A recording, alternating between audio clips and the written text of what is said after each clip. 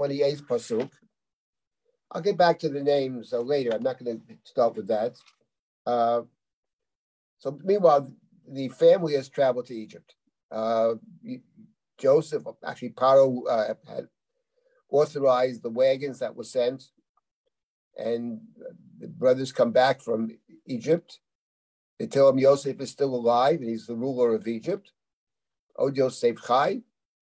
At first, Yaakov doesn't believe them, but then he sees the wagons, and Yaakov's spirits are revived. Ruach Yaakov Avihem, and the family sets out to go to Egypt. The whole family, 70 souls, approximately. And we discussed that last week. And now we continue the story of the family is now arriving in Egypt. And the question is, what's going to happen when they get there? Where they're going to live? Where they're going to stay? So we begin our continuation of the story. And it says, Et Yehuda shalach lefanav el Yosef l'harot lefanav Goshna. Vayavo artzo Goshen. So the first pasuk that we encounter says that Yaakov, he's the actor over here, Yaakov sends Yehuda before him to prepare, to point the way to Goshen. Vayavohu, that's a plural, and they came to Goshen. So what Yaakov is doing, he chooses Yehuda to go first, sort of to lead the way, and then the others will follow. So immediately what we see from this verse, not that surprising, is that Yaakov already has singled out Yehuda as a leader of the family. Not surprising because it was Yehuda who took the responsibility to bring Binyamin back. It was Yehuda who offered himself instead of Binyamin. Again, we don't know how much Yaakov knows. One of the big questions in the story is exactly how much Yaakov knows, when he knows, what he knows, etc. We, the reader, know. But clearly Yaakov has a lot of faith in Yehuda, if only for the fact that it was Yehuda who stepped forward, who said to his father, I take responsibility. We discussed that at some length.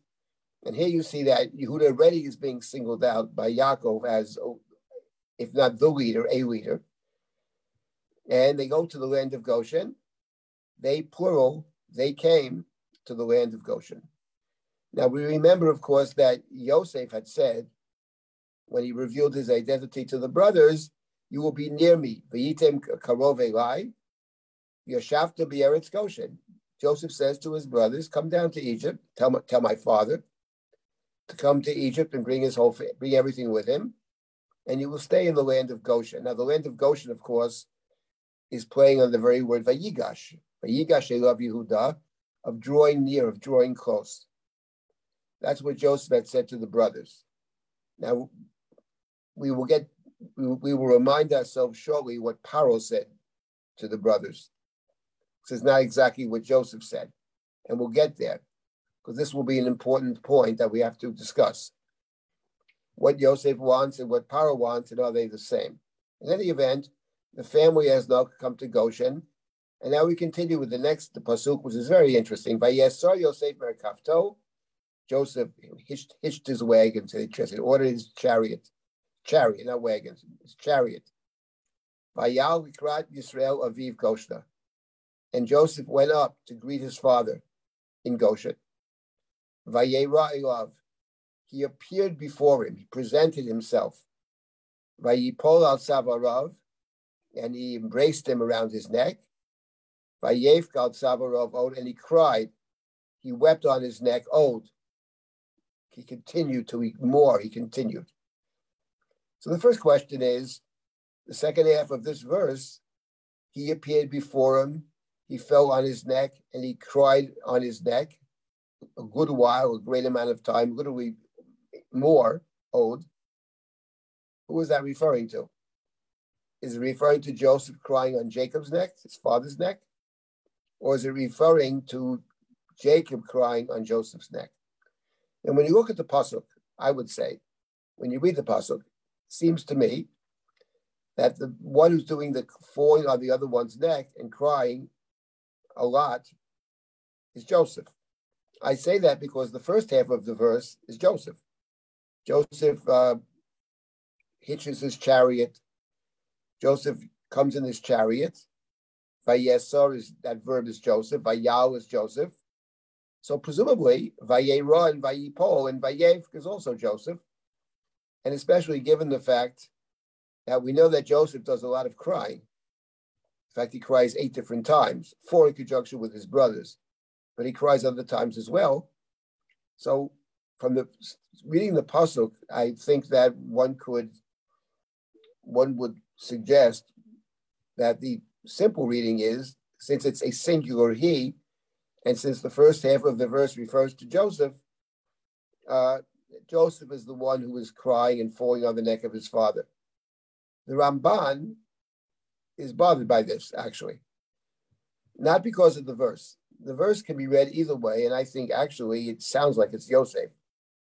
But the Ramban asks a very simple question, which is, who is more likely to cry and who is more likely to be thrilled to see the other?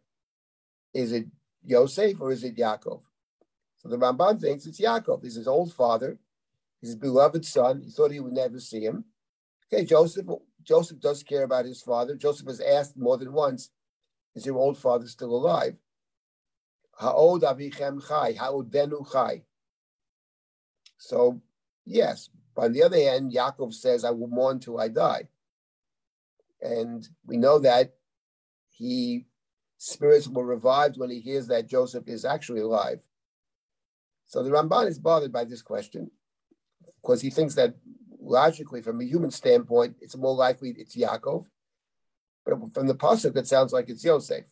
One could argue that it's purposely ambiguous, that it could be both of them. The verse could apply to either. But I wanted to mention something the Ramban cites, which I think is very interesting. And that is, and then I'll make a second point, but the Ramban quotes a medrash. The Ramban quotes the medrash that when Yosef came to see his father.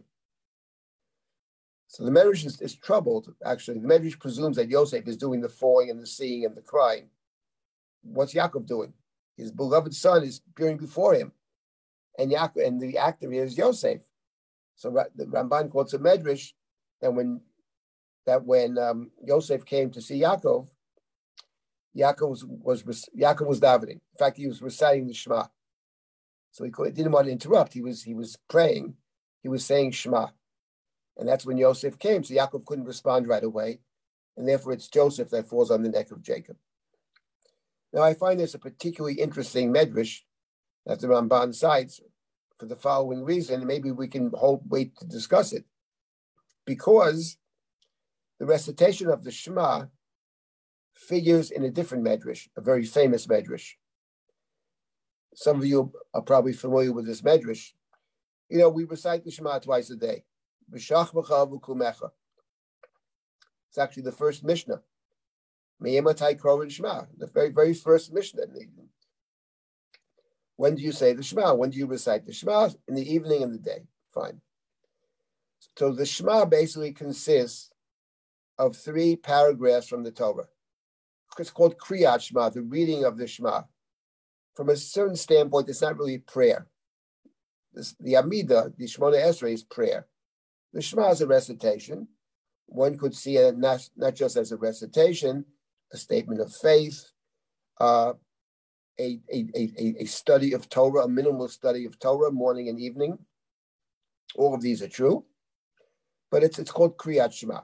So we simply read the parashiot, 3 parashiot from the Torah, 2 from Devarim and 1 from Bamidbar. But what's curious in the Shema is that after we say the first line of the Shema, Shema Yisrael, Hashem Elokeinu, Hashem Echad, and the next verse in the Torah is V'yahavta et Hashem Elohecha b'chol levavcha b'chol nafshecha b'chol miyodecha. Love God with all your soul, etc. But we interrupt. We don't read it right away. We say something in between, which is Baruch Shem Kavod Malchuto V'Olam Va'ed. That's recited. The one who says the Shema says that statement, makes that statement, Baruch Shem Kavod Malchuto V'Olam Va'ed, and then continues V'Yahavta. When you open up the Torah, though, Baruch Shem Kavod Malchuto is not in the Torah. It interrupts the recitation of the Shema. And the Talmud is bothered by this, is wondering about it. What is this about? Now, this is a very interesting question, and there's some very interesting issues that revolve around Baruch Shem Kvod Malchuto Olam Va'ed. But what's curious is that the practice is, except on one day in the year, which is Yom Kippur, to recite Baruch Shem Kvod Malchuto Olam Va'ed in a kind of undertone, not silently, but in undertone, ulachash. The Gemara talks about this. The Gemara says, why do we either say it or don't say it? Well, what's this about? You say it, but you say it more silently, more quietly. What is that about? So the Gemara in Psachim tells the following story. When Yaakov was dying, he assembled his sons. He blesses them before he dies, but he was wondering about his children. He was wondering about their fidelity to his teachings, to his tradition, to their Judaism, and he questioned it. And his children said, "Listen, Shema Yisrael, Jacob is Israel. Listen, Israel. Listen, our father Israel. Hashem Elokeinu, Hashem Echad. Our God, Hashem, is singular, is unique. It's our God, and God is unique." And Yaakov was so happy to hear it. He responded to them and he said, Baruch Shem Kavod Malchuto V'Olam Va'ed. That's Jacob's response. So the Gemara says, on one hand, Jacob said it, we should say it. On the other hand, Moses didn't say it, it's not in the Torah. So we say it in an undertone. Now, it's a very interesting statement, and there's a lot to be unpacked there. But I'm making a different point, that you see there are two midrashic statements now that revolve around Shema Yisrael and Yaakov. In the first case, in our case, the Ramban quotes a medrash, Jacob is saying Shema Yisrael. And that's why he doesn't respond to Yosef when Yosef is there. In the next verse, he responds, but he's saying the Shema. Don't interrupt. And the second instance is his children collectively say the Shema when Jacob is questioning their fidelity. And then Jacob responds, blessed is the kingdom of heaven forever. So what is that actually about? And I think if you look at the two midrashim, I'm not basing this on the medrash, but I think it's an interesting point, because I think later on this is actually an issue. And my point is, Yaakov appears before Yosef. The Torah could have said, and Yosef went to see Yaakov, and he saw him, and he cried, and he fell on his neck, and he hugged him, he cried, etc. But the Chumash says more than that. The Chumash says in verse number 29, Vayesar Yosef Merkavto. He ordered or hitched up his chariot. Now the Merkavah, we know that Pharaoh instructed that Joseph be giving a chariot, Merkevet HaMishneh. But we know that the chariots are the symbol of Mitzrayim. Pharaoh hitched his chariots to chase the Jews at the Yam Suf. Sus v'roch bo Rama vayam, horse and chariot, right? So the Merkava is the symbol of Mitzrayim. So Jacob is there. He's come down to Mitzrayim to see his son, and he pulls up with his chariot. So that's a very important point over here. And maybe the idea of saying Shema at the time, it's a good question. Maybe he's reaffirming his own faith in light of what he sees. I'm not sure what the Medrash is getting at, but the Chumash is certainly getting at something. And the Chumash is raising, here he's coming to meet his beloved son, and he's driving up in the chariot. I mean, you could see this chariot he has. The license plate is Egypt 1 or something like this. I mean, Sofnas Paneach has come. So this is the question, actually. So we'll see this, because this actually will come up later. This is a central question. And I mentioned this last week, that in fact, Yaakov is going to Egypt not to really to see Yosef. At the end of the day, he's going to Egypt to figure out how to include Yosef. That's the question. Yosef is, to some extent, an Egyptian, and the fact of the matter is that his brothers still suspect him.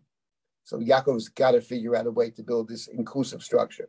In any event, I thought these medrash about the Shema was very interesting. Fine. So now that's this. Now we get to the next pasuk. Vayoma Yisrael el Yosef amuta apam.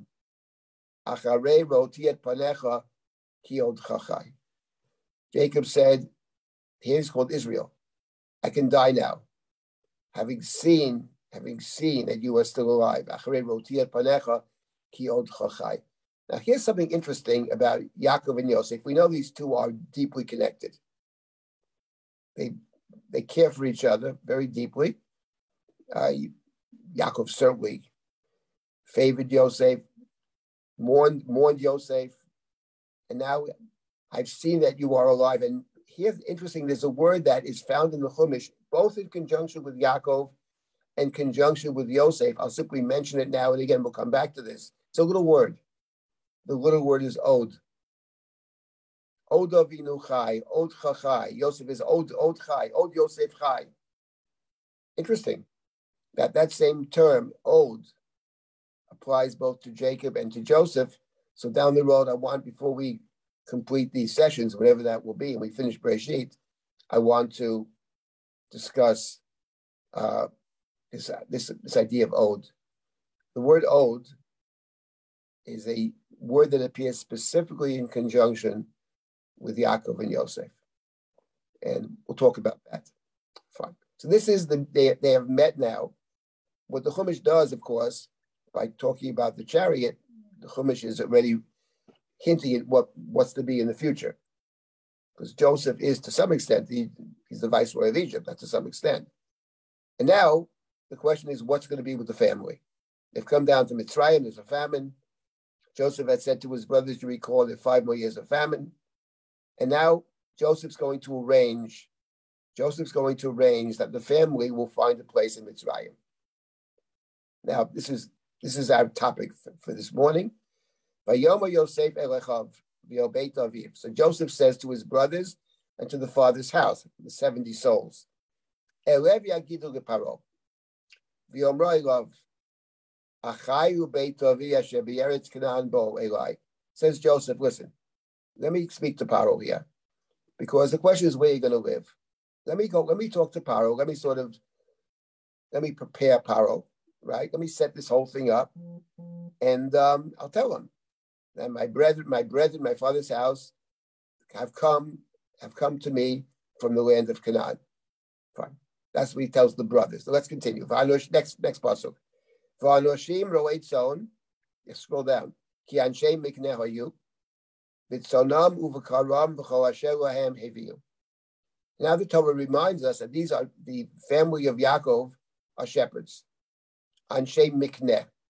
So some of the Mefarshim distinguish between ro'eit zon and anshe mikneh. Ro'eit zon are shepherds. Anshe mikneh is probably not just shepherds, but they are actually, they deal in other words, it's a business basically. They're breeders, they're possessors. Mikneh is a business. This is their business. They also are shepherds. They also, in addition to that, are shepherds. And they have brought with them all of their flocks and their herds. They've brought, and now Yosef continues to speak. Yosef says, this is what's going to happen.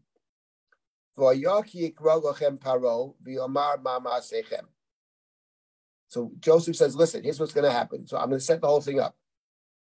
Paro is going to call to you and say, summon you and say, Ma ma'asechem.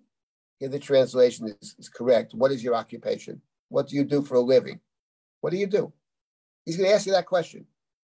It's all set up. You see, Joseph sets the whole thing up. So when that, Ba'martem, tell the following. Anshem miknehu avodecha, minurenu v'yarata, gam anachnu gam avotenu. Your servants, referring to themselves, we are owners of livestock, breeders of livestock, owners of livestock. We and our ancestors, the family business. That's what you say. Ba'avur teshvu b'yeretz Goshen. In order that Paro allows you to live in the land of Goshen. Ki toavat Mitzrayim kol ro'eit zon. For shepherds are abhorrent to Egypt. So the land of Goshen, says Joseph, that's a place that sort of will be seen as sort of my territory. And the rest of Mitzrayim doesn't, for whatever reason, they don't like shepherds. For whatever, they look down upon this profession of shepherds.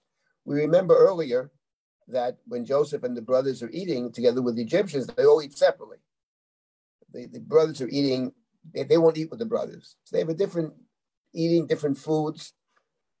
Do they eat meat? I don't know. But in point of fact, shepherds are looked down upon. So Joseph, this whole thing set up, says Yosef. So I set the whole thing up for you. Just follow the script. Follow the script. So that's the way it works. It's all set up. You come in, he's going to ask you this question, you'll answer the question, and then you'll be able to stay in the land of Goshen. Just to back up for 1 second, I want to point out just back up a couple of verses there. That, you want to back that up, please? Sorry? Just back up. Yeah, go back. Yeah. Right. Back a little more. That's it. Vanoshim ro eitzon, verse number, what was it, 30, can't even see it, 32? 32, yeah. 32. Vanoshim ro eitzon, is that what Joseph will say to Paro? It's unclear. Or is that the Torah, the narrator is saying to us, by the way, remember, reader, these were all shepherds, and they brought with them their livestock. Or is this part of what Joseph is saying? Listen, I'm going to go to Paro. I'm going to tell him my brothers are here. My family came down. They are Anshe Mikneh. So that's the question. Is that already what Joseph's going to say? He's telling them, this is what I'm going to say. Or no, the Chumash is informing us. Just a point of information. In any event, it's all set up. Joseph's going to set it up. Joseph has Paro's ear. So now let's continue. Now scroll down again. And I'll stop in a couple of minutes and take comments or questions. Fine. Now let's continue. That's it. Vayavo Yosef, Vayaged with Paro. So now Joseph follows through. Joseph comes, he speaks to Paro. Vayomer, he says, Avi v'achai v'tzonam uv'karam v'chol asher lahem ba'al me'eretz Canaan v'hinam b'eretz Goshen. So the first thing Joseph says to Paro was, listen, the families come down, not just with the livestock, but with all of their possessions. And they are, in fact, in the land of Goshen, in the region of Goshen. So in other words, Joseph has them coming to Goshen right away, because this way, presumably, it's a lot easier to say to Paro to say, okay, if they're there ready, let them stay there. If they were in some other place, and the question is where to go, so Paro might say, okay, go here, go there. But Joseph's presenting it as a kind of fait accompli. They're already in Goshen. So they're in Goshen, and that's all he says, you know. They come down and they're in Goshen. So now it will be in order to get them out of Goshen, Paro would have to command them to leave Goshen. So Joseph's banking on the idea, okay, they're there ready, let them stay.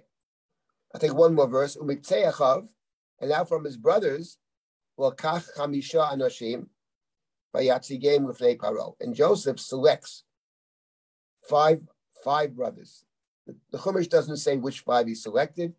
There's a discussion which 5 he selected in the commentaries, but the Medrash has different opinions of which 5 he selected, the weakest or the strongest, or whatever. What's interesting from our perspective, though, is he chooses 5.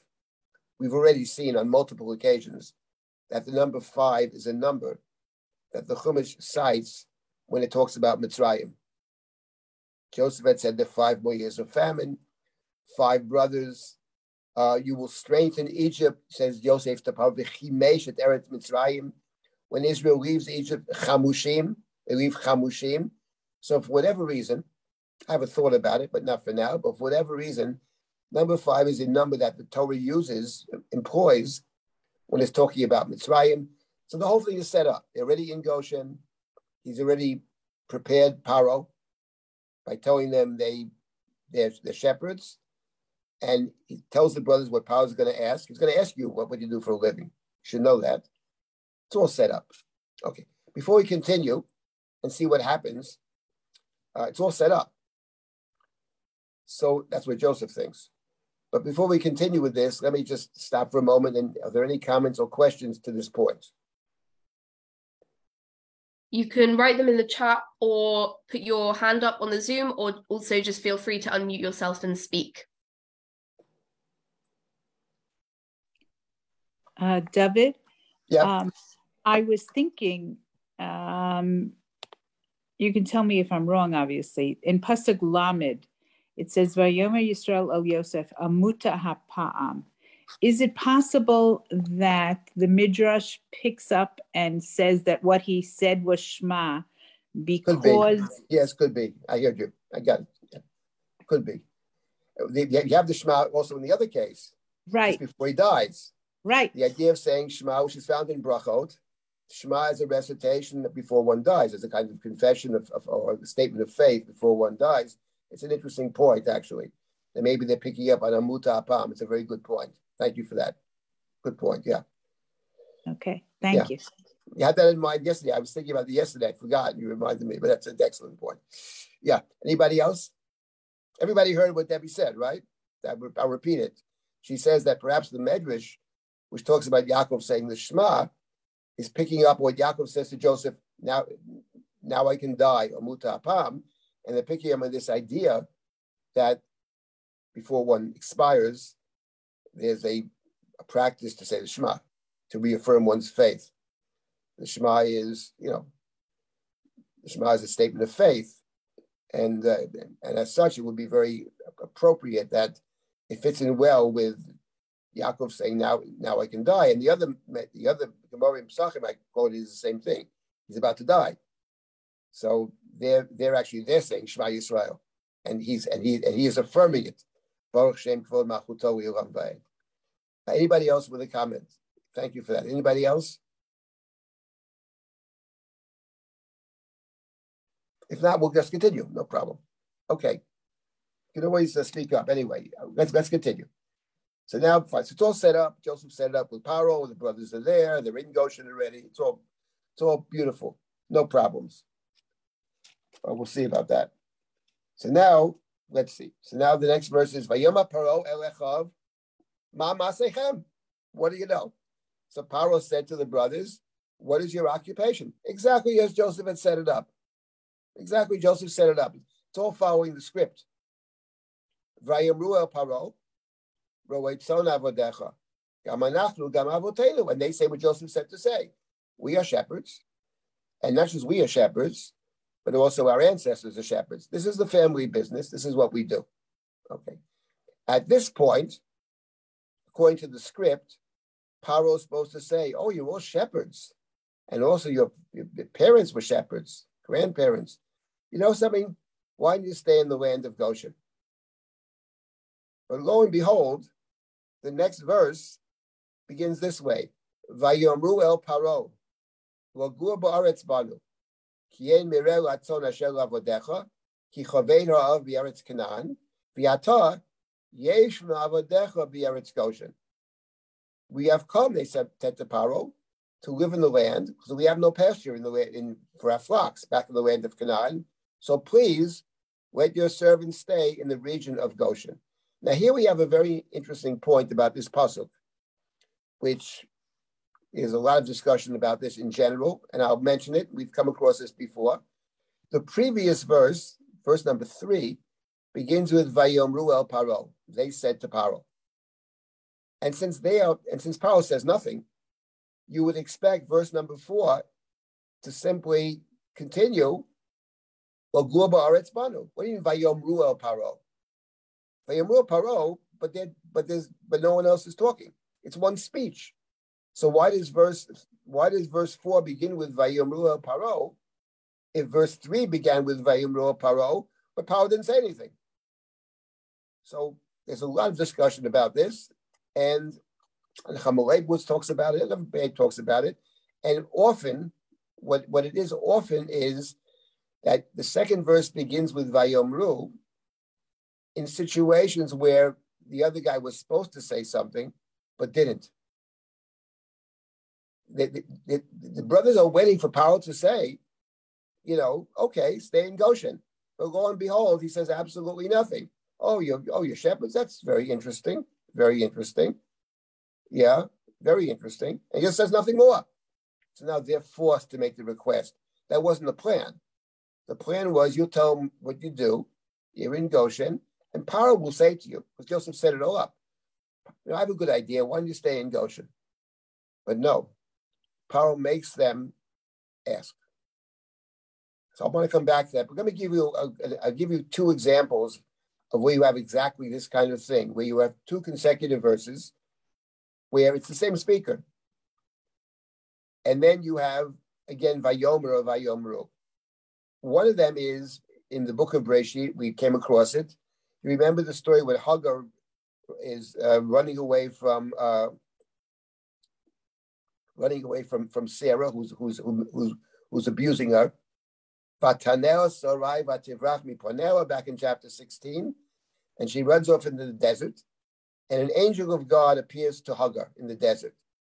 And the angel of God says to Hagar, it's later on in the chapter, the angel of God says to Hagar,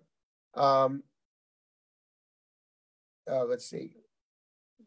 No, you went too far. It's a little earlier.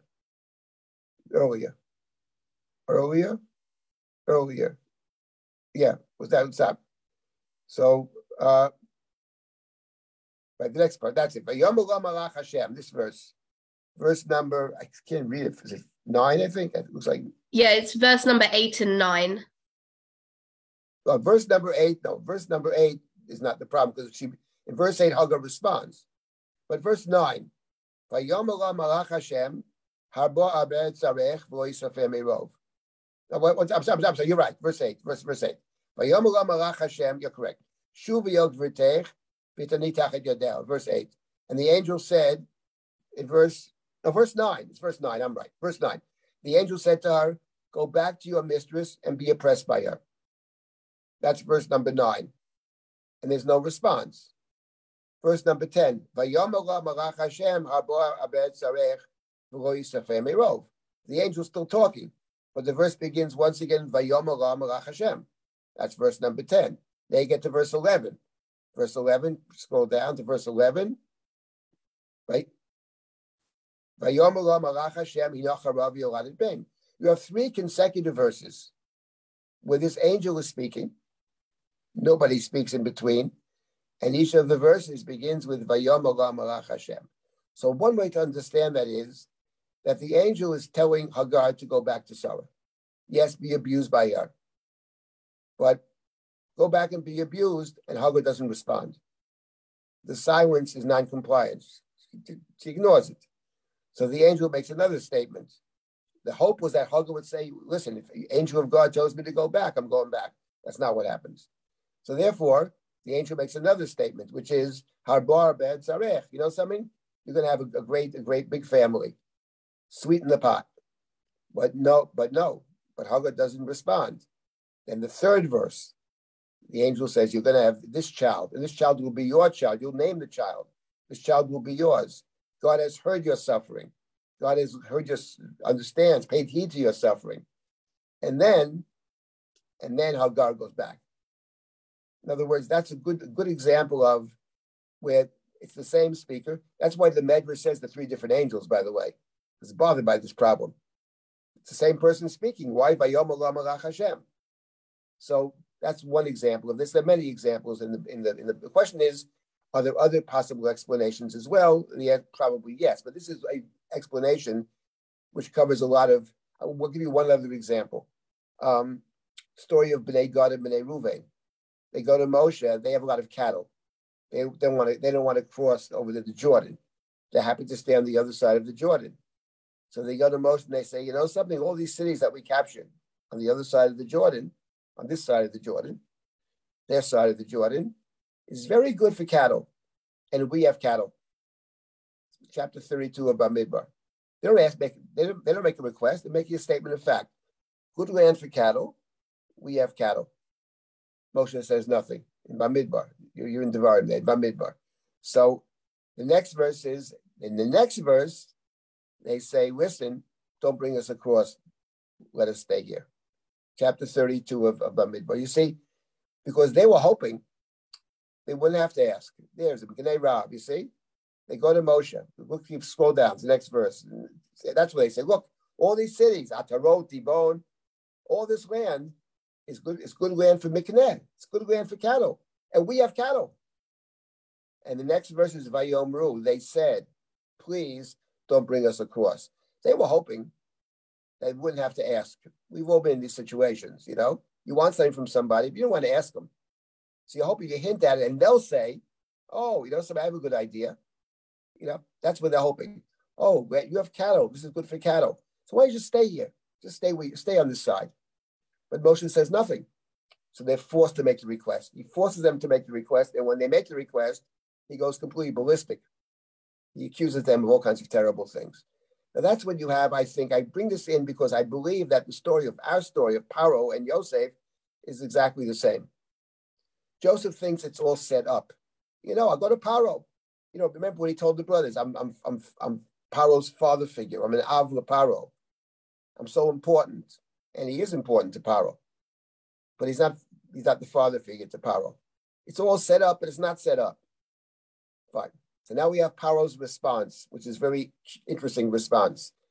Vayomer Paro el Yosef lemor.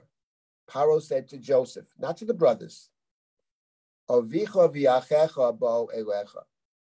Your father and brothers have come to you. Now you can read this in two different ways. You can read it as Joseph said, I see they've come to you. And the next verse, Eretz Mitzrayim lefanecha v'meitava aretz. Land of Egypt is yours, it's open to you. In the best of land, you can place your brethren and your father. Yeshvu b'Eretz Goshen. Let them stay in the land of Goshen. And if you happen to know that these are people of great ability, you can put them in charge of my livestock, of my mikneh, because they're anshe mikneh. So you can read it that way, kind of in a kind of innocent way, but I don't read it that way. I read it very, very differently. Here's how I read it. And Paro said to Joseph, not to the brothers, turns to Joseph, he says, hey, they came to you. They didn't come to me, they came to you. And we remember that when after Joseph said to the brothers, I am Joseph, get my father, that Paro had said, at that point earlier, Paro said, listen, the land of Egypt is open to you. Tell them not to bring all of their stuff. Enchem al tochos al klechem. Don't bother bringing your goods down. Because he doesn't want them to come. Joseph wants them to come with all this stuff. Because stuff is important. Stuff is not just, stuff is who you are. And basically, Paro had said, tell them not to bring all the stuff. The land of Egypt is that Yeshvu, they let them stay in the land of Egypt. And it strikes me that what Paro's saying is, I don't want them coming down. So you have your little group with you, Joseph. They're coming to Mitzrayim, they're coming to my land, and let them assimilate into Mitzrayim. But Yaakov doesn't want to assimilate into Mitzrayim. And Joseph is going along and Joseph wants to help them, protect them, etc. So Paro says to Joseph, here's how I read it. Oh, actually, they came to you. They didn't come to me, they came to you. Okay, that's totally fine. You want to put them in the land of Goshen? Let them stay in the land of Goshen, put them there. And then he adds, but if you know, and they are people of ability, you can put them in charge of my livestock. And that's a statement that has there's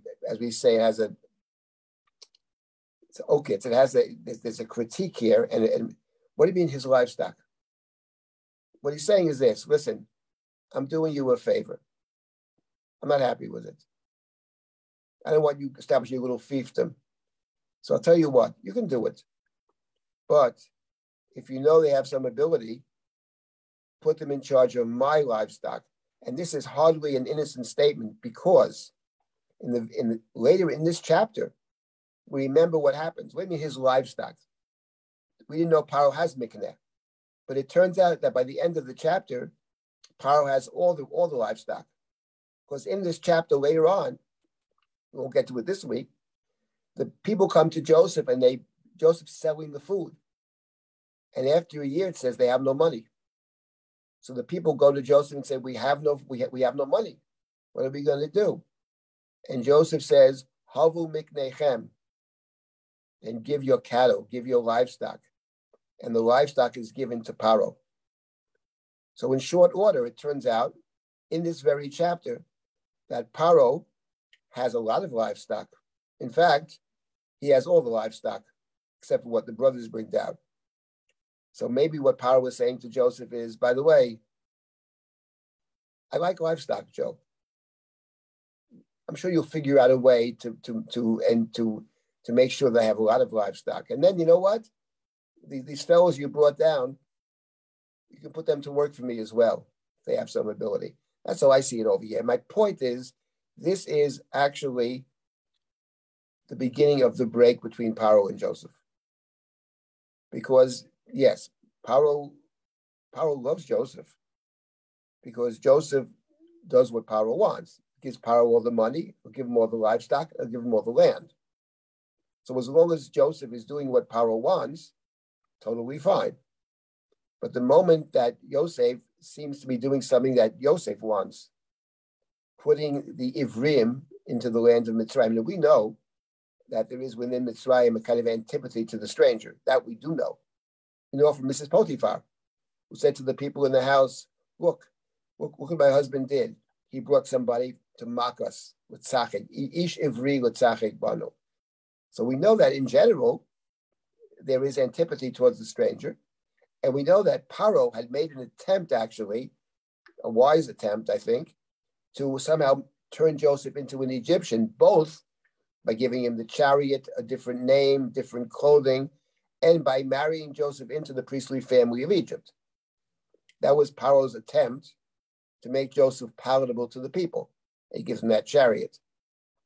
So there is a tension over here. And to the degree that Joseph wants to be not just an Egyptian, but to be a Jew, there's going to be more problems. And here I think here's a point in the Chumash where I think there's real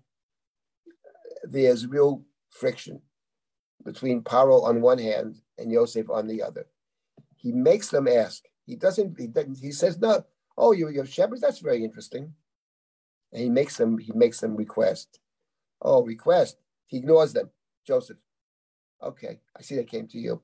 I'll do it, but you owe me. And don't forget. And I expect payment in full, which he will get. Okay. Now we're going to continue. Let's stop here for a moment if there are any comments or questions. And then we will continue with the next piece. We have 2 comments in the chat. Never was noting when we were talking about the consecutive psukim with Vayomer, that the English quotes them with continuous quotations. It doesn't end the quotation marks. And then Reva says if they don't bring their stuff with them, they're more dependent on Pharaoh. Totally, that's my point. Exactly the point. He doesn't want them to bring their stuff. He wants them to assimilate them into Mitzrayim and not to have their own identity. The question here, which is a very central question, it's a central question in this book, and it's a central question in the next book, obviously. To what extent will Jacob's family be able to maintain their own identity? In point of fact, I mentioned this last week, the fact of the matter is that the famine is over. Famine ends 7 years. Within 7 years, there's no more famine. And Jacob's in Egypt for 17 years. So the question is, what happened those last 12 years? There are only 5 years left of the famine. What happened to the brothers? Why didn't they leave? There's no more famine. Why didn't they go back? In point of fact, they don't go back. And the word that's used in the Chumash is the word achuzah. They're given achuzah. Achuzah is a piece of land that you are deeply connected to. We know Yaakov doesn't go back, perhaps because God had said to Yaakov, Joseph will be there when you die.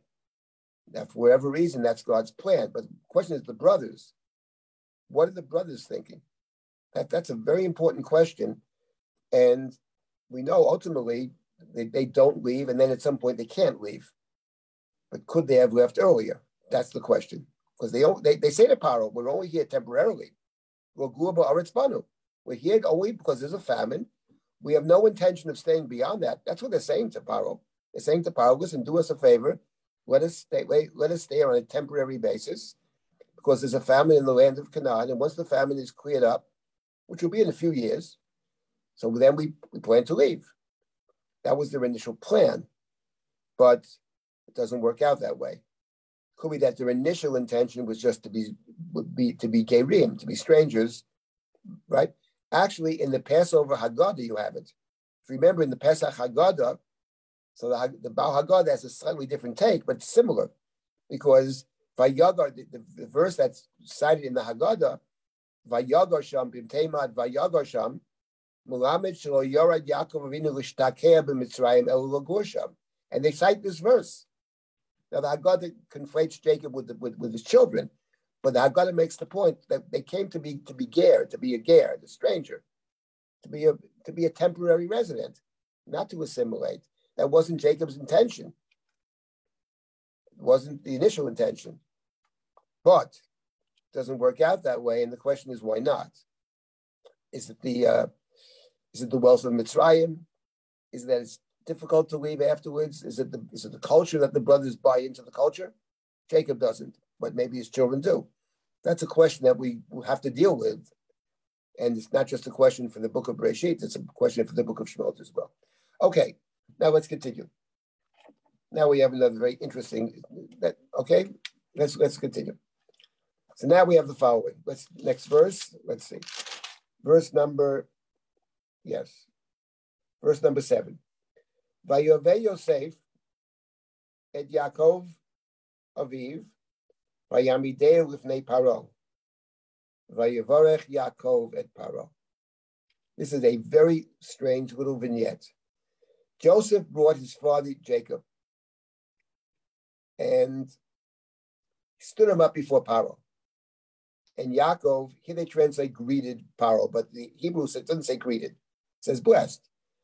Vayevorech Yaakov et Paro. In the book of Bereshit, you don't translate Vayevorech as greeting. The book of Bereshit is all about blessings from beginning to end. And Yaakov in Mitzrayim is going to bless Joseph, bless Joseph's children, bless all of his 12 sons. And over here, prior to that, he's blessing Paro. So Joseph stands up, brings in and stands Yaakov before Paro. Here's my question. Just to picture this scene. So who's in the room? I mean, in the first instance, Paro said, remember the first case, Paro says to Joseph, your brothers have come to you. I'm not sure Joseph's in the room there. It's not clear. But in any event, Paro responds to Yosef. How about over here? Yosef brings Yaakov and stands him before Paro. So what happened? He brought Yaakov into the room and Yosef left the room? Or is Joseph standing in the room as well? That's a question. I can't tell from the verse. I don't know. It's interesting, by the way, and I came across this recently, that generally speaking in the Bible in general, with rare exceptions, conversations are always between two people. Curious, even there are many people in the room, conversations, A speaks to B, then A speaks to C, then maybe B speaks to C, but there's almost never conversations amongst three, for whatever reason. That is true in general but here I don't know. So we don't know. So he's standing up, he blesses Paro. God should bless you. We would understand why. Paro has been good to the Jews, has been good to Joseph. Yes, we anticipate problems, and there's reason to anticipate problems, but at the end of the day, so far, in point of fact, he got Joseph out of jail. He gave him a position of enormous power. He has agreed to let Joseph's family stay with Joseph in the land of nearness, in the land of Goshen. You have to say thank you. So Yaakov blesses Paro. And now we have the strangest thing. Vayoma Paro el Yaakov, Kama yemei shenei chayecha. And Paro said to Yaakov, how old are you? It's a strange thing. The Chumash in general doesn't deal with trivialities, but the Ramban is bothered by this. What do you mean, how old are you? So the Ramban says the following. The Ramban says, because Yaakov looked extremely old. So Paro was struck by this. He'd never seen someone so old. So he says, Kama yemei shnei chayecha. How old are you? I've never seen anything like this. It's astonishing. How many are the years of your life? Sometimes walking in the street, and you pass someone in the street, you say, oh, how are you? You know what I mean? We say, how are you? Usually, I'll speak for myself, it's you say, hi, how you doing? Something. You're not really asking how they're doing. What you're really saying is, Oh, I see you. I'm glad I actually recognize you. Yes, I nod to you. I'm giving you some recognition. You recognize me. But when we ask a question, how you doing? I remember years ago, I was walking on the street. Someone gave us, I was in a terrible mood. How you doing? I said, pretty bad. Oh, good. They walked on, no one's really listening.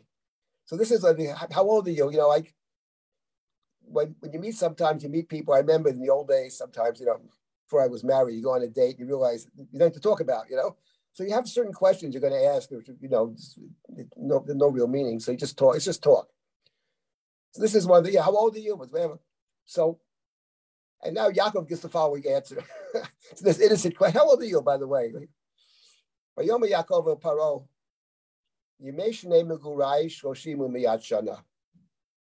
The years of my sojourn on earth are 130. Ma'at v'ra'im hayu yemei shnei chayai. The years of my life have been few and bad. And not only that, v'lo hisigu et yemei shnei chayai avotai b'mei megureihem. And nor do they come up to the lifespan of my ancestors during their sojourning.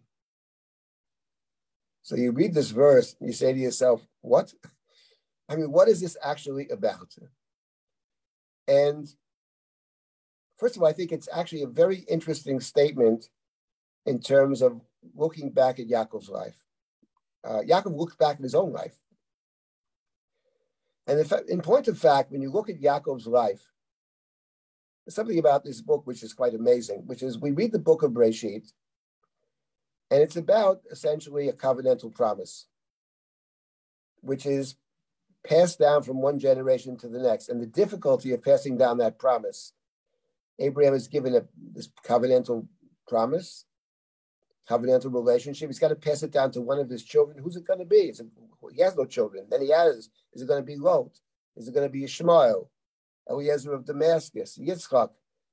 The whole difficulty. And the next generation, okay, so it's Yitzchak. And then the next generation, Yaakov and Esav. And all of the conflict and all of the tension. And at the end of the day, it's Yaakov who gets the covenantal blessing. And Esav is very angry and very upset. He took my blessing, etc. And now you think about Yaakov's life. Esav is non-covenantal, and Yaakov is covenantal. So Esav actually walks around with 400 men, maybe they're soldiers. He owns a country, Esav, Edom. Doesn't own a piece of property. He owns a country. He has unlimited power, unlimited wealth. He's the poor guy we feel sorry for in the book. But the one who has the covenantal blessing is Yaakov. Now, let's think about Yaakov's life. So he's forced to run away from home at sounds like a young age. His mother loves him dearly. Appears he never really sees her again. She must have died when he's away in Haran. But that's not even recorded. Nor do they meet. Nor does she ever send for him. He works for his father-in-law, who's a flat-out crook, mistreats him, takes advantage of him. The way the family's set up, the woman that he loves, he can't marry right away. He's given her sister, enormous conflict. The woman that he loves dies young. Comes back to the land, he has to meet his brother who potentially would kill him. And he has to wrestle and struggle with this mysterious being. He meets his brother. Next chapter, his daughter is raped. And he has enormous antagonism towards this antagonism with Shimon and Levi. Then his son Reuven sleeps with one of his wives. Then his beloved son Joseph, at a young age, is sold away. And for most of Jacob's life, Joseph's life is separated. I will go down to the grave mourning. And he ends up in the land of Egypt where he doesn't want to be and where he will die. This is the life of the hero of this book. So when Yaakov says, from an objective standpoint, that is true. You look at this man's life, look back on it, just about every bad thing that can happen to somebody happens to him. All the relationships, his brother, his mother, his wife, beloved children, all the conflict, all the problems, and you end up being in a place you don't want to be in the first place. Get me out of here, says Yaakov. I don't want to die here. I want to be buried here. Now, on the other hand is very important, Yaakov accepts this. Yaakov accepts it. Yaakov says Hineni. When God says go down to Egypt, and we talked about this, Yaakov says Hineni. Because he sees it as covenantal. He sees the Geirut and the Avdit and the Inui, and he accepts it, actually. It's amazing. He accepts it knowing that he sets up the covenant for the future, for his children, and for all his generations that will follow. But here, in talking to this, I would say relative stranger, someone's outside his orbit, he says something which is actually from an objective standpoint true. And what I wonder about is the following. Here's what I wonder. Who is he actually talking to? That's what I mentioned before, because who's in the room? Because the Chumash says that Yosef brings Yaakov and stands him up before Paro. So where is Joseph when this is going on? Is Yosef standing next to Yaakov? Or is Yosef left the room? I always wondered about this for many years because I'm wondering who Yaakov really is talking to. Because a lot of this, if we ask Yaakov, what is the great tragedy of your life? I mean, there are many. But I would say that the story of Yosef has to rank very high. As Yaakov says, now I can die, I've seen you, Joseph. He's been mourning all of these years. And in point of fact, Yosef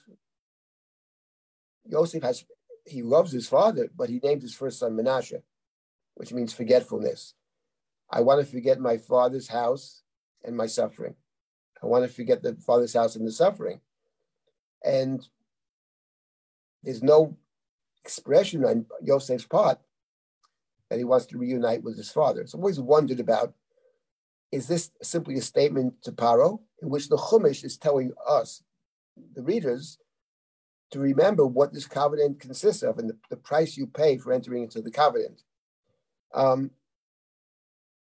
is it actually Yaakov talking to Yosef and saying, listen, Yosef, I've had a difficult life, and maybe there's a critique, and a lot of it has to do with you. It has to do with you, and maybe I see you now in Mitzrayim. Doesn't make me happy either. That's also possible. Now there's something else about this verse, and then I'll stop and take comments or questions, which is that Yaakov's response is curious. First of all, one can ask the question, he says, the years of my sojourning are 130. Yimei Shnei Megurai. Then he says, Mad V'roim Oyu Yimei Shnei Chayai. So he talks about Shnei Chayai. And then he talks about Lo Isigu Yimei Shnei Chayei Avotai B'Yimei Megureihem. So what is this business of Yimei Chayai and Yimei Megurai? And secondly, what do you mean, nor did they come up to the lifespan of my ancestors? How does he know that? He's still alive. Yaakov lives in Egypt for many years, 17 more years. So what do you mean that maybe you live longer than they? Well, what does that mean? It's not, I haven't lived as long as they've lived, but they're gone, but you're not. What is that about? So I just want to make one suggestion over here. What he's saying is, Yimei Shnei Megurai Shoshim Umiyat Shana. He distinguishes Yimei Megurai from Yimei Chayai. Yimei Megurai are the years of their sojournings. The years of their sojournings are the years they lived inside the land. Yitzchak never leaves the land. And Avram leaves the land briefly. But Yaakov says the years of my sojourning maximally are 130. Because he's not going back to the land of Canaan. He understands it's over. So as if to say to Paro, I'm not sure Paro understands this, but we understand it, that the years I distinguish between the years that I live in the land of Canaan, in God's land, and the years I live in Mitzrayim. What Yaakov is really saying is, it's coded, but what he's really saying is, my life is over in a certain sense, in the sense that being in Mitzrayim is not where I want to live. That's not living as far as I'm concerned. Yes, I agreed to go down. Yes, I have a mission. That's for sure. But Yimei Megurai are 130, and that's it. You can live another 500 years. But living in Mitzrayim, those years don't count. What counts are Yemei Shnei Megurai, and that's 130. I've left Canaan, I'm never returning there in my lifetime. So this is Yaakov's way of, without power, fully getting it. Maybe Yosef is standing in the room and does get it, but we understand what he's saying. That for Yaakov, Mitzrayim is a necessary evil, and we have to figure a way to leave Mitzrayim. Vayevarech Yaakov et Paro, vayetzei milufnei Paro. Again, Yaakov blessed Paro. So it's framed. The speech to Paro is framed with the blessing. But in between the first verse, he blessed Paro, and the last verse, he blessed Paro, we have an intermediate statement in which Yaakov can reflect upon his life. It gives us the opportunity, I think, to also reflect upon Yaakov's life and to reflect upon the price you pay for entering into this covenant. It's not a covenant that most people would readily welcome. Gerut, Avdut, and Inui. And Yaakov knows what that is. He experienced it in the house of Lavan, and Israel will experience it again in the very first chapter of Sefer Shemot. Let me stop here for a moment and take comments or questions. Then we have a few minutes left.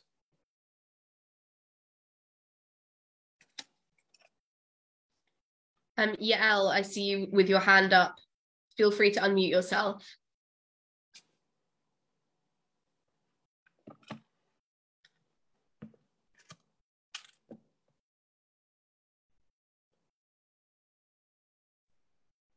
No. Are there any questions here?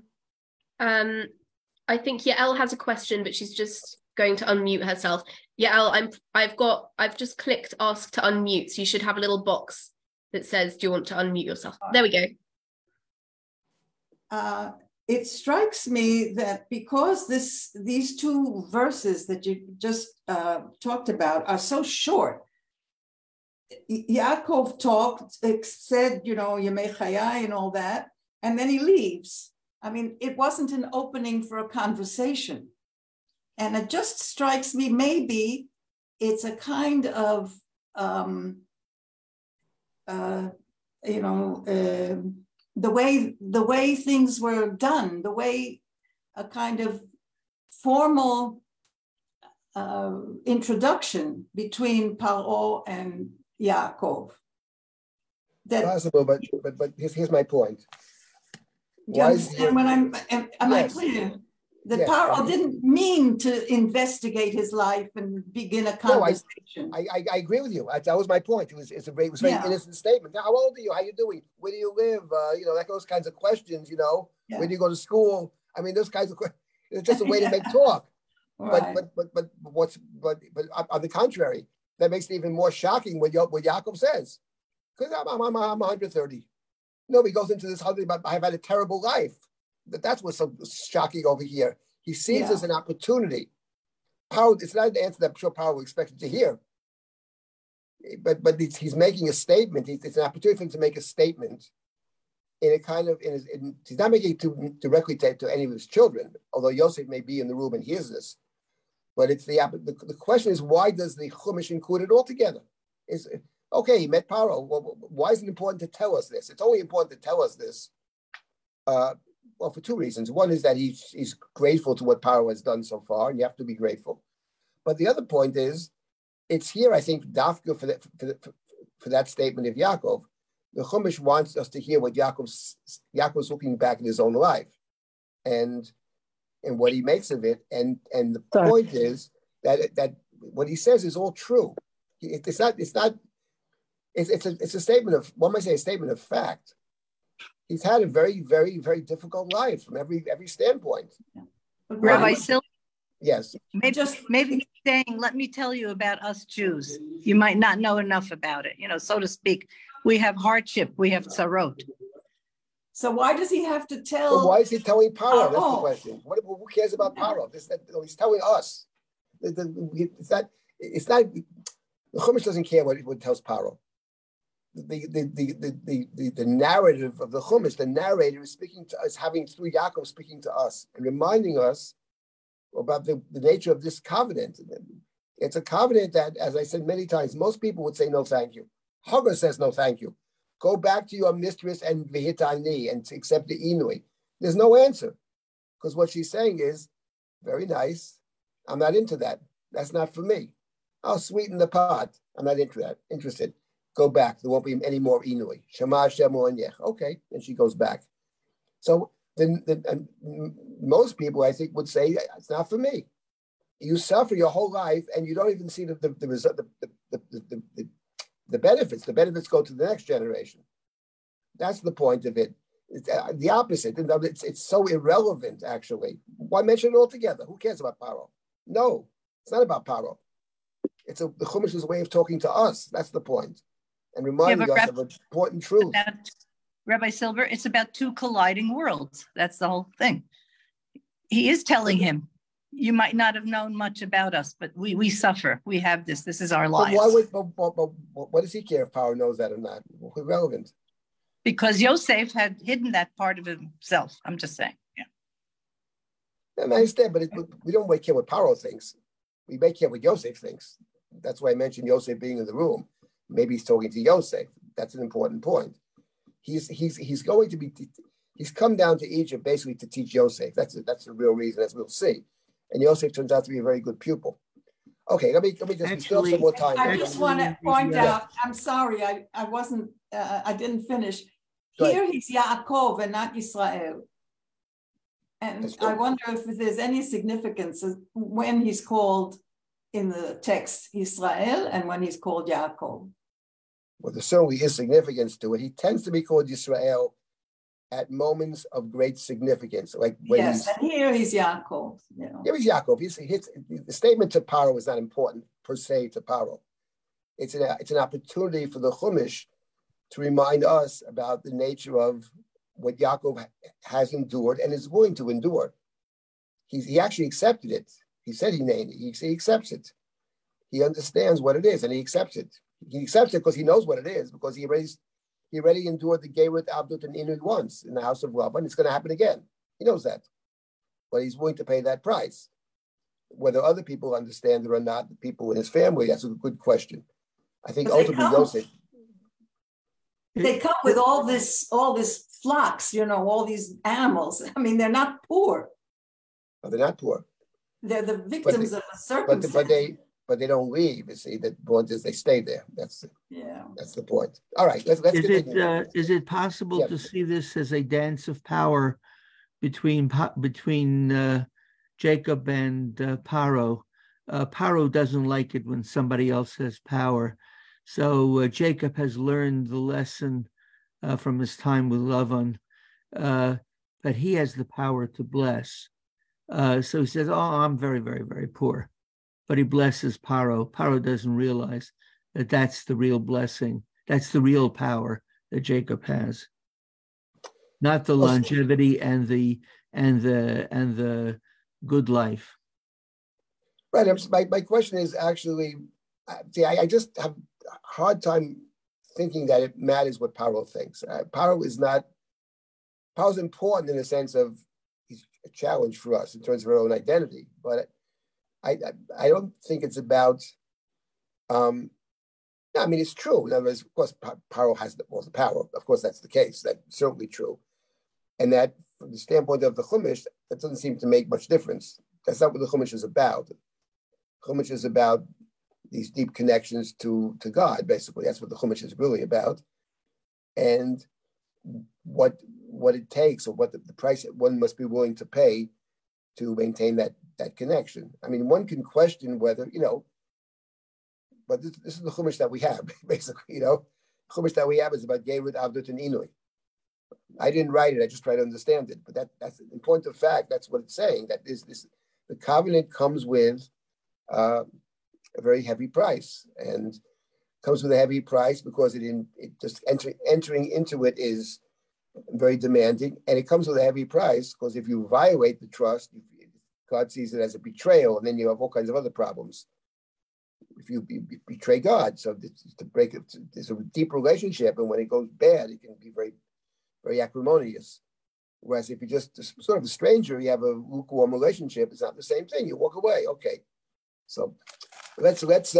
We have a few comments in the chat if we have time. Yeah, well, we have a few minutes. Go ahead, yeah. Okay, Noah says longevity is important in power structures, particularly ancient ones, to find out that a possible usurper comes from a bizarrely long-lived line and one where people live long in spite of tremendous suffering. That is a threat.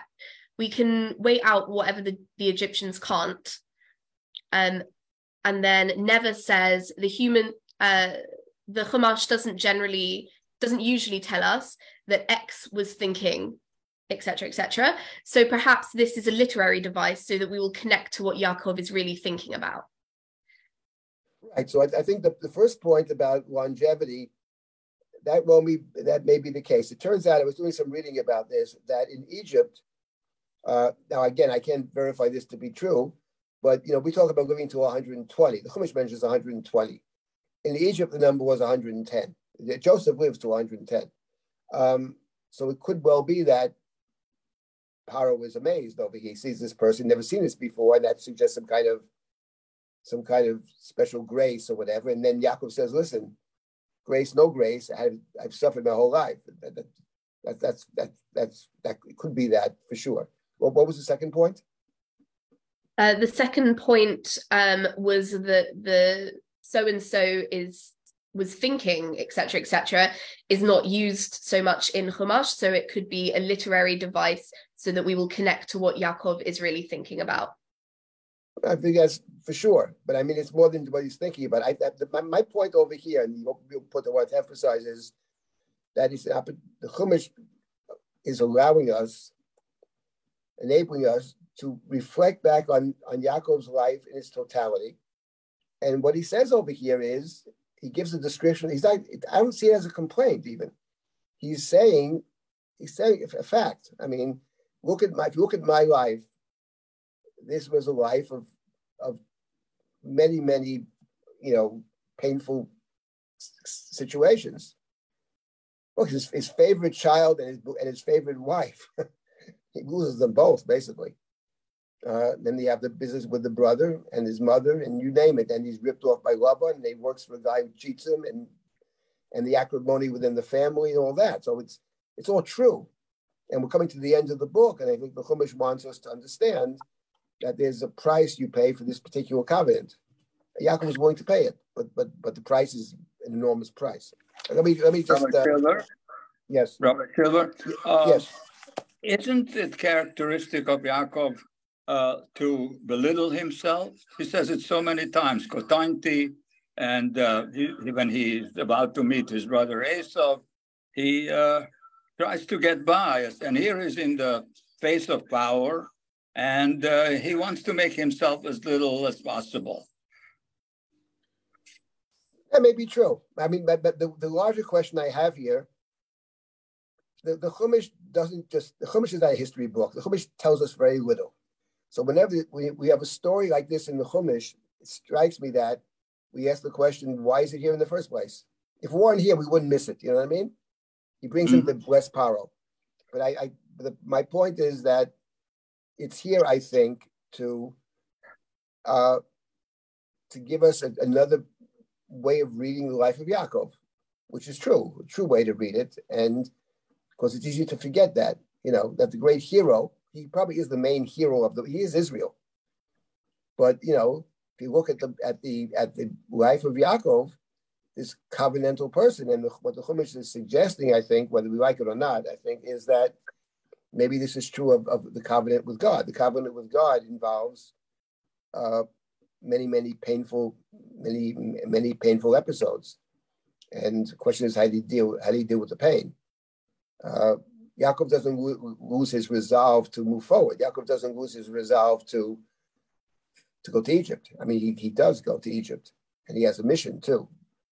But on the other hand, it's done.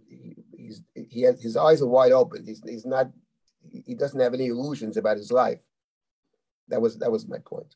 Okay, I guess we'll have to stop at this point. So we're going to next week going to look at Yosef and how he deals with Egypt and the economic business. And after that, we'll be moving into what critical stories at the end of the book.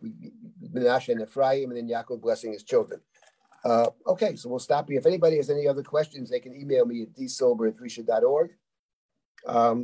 Looking forward to continuing. Thank you so much, Rabbi Silber, and thank you so much to everyone who is here listening, asking amazing questions, amazing comments.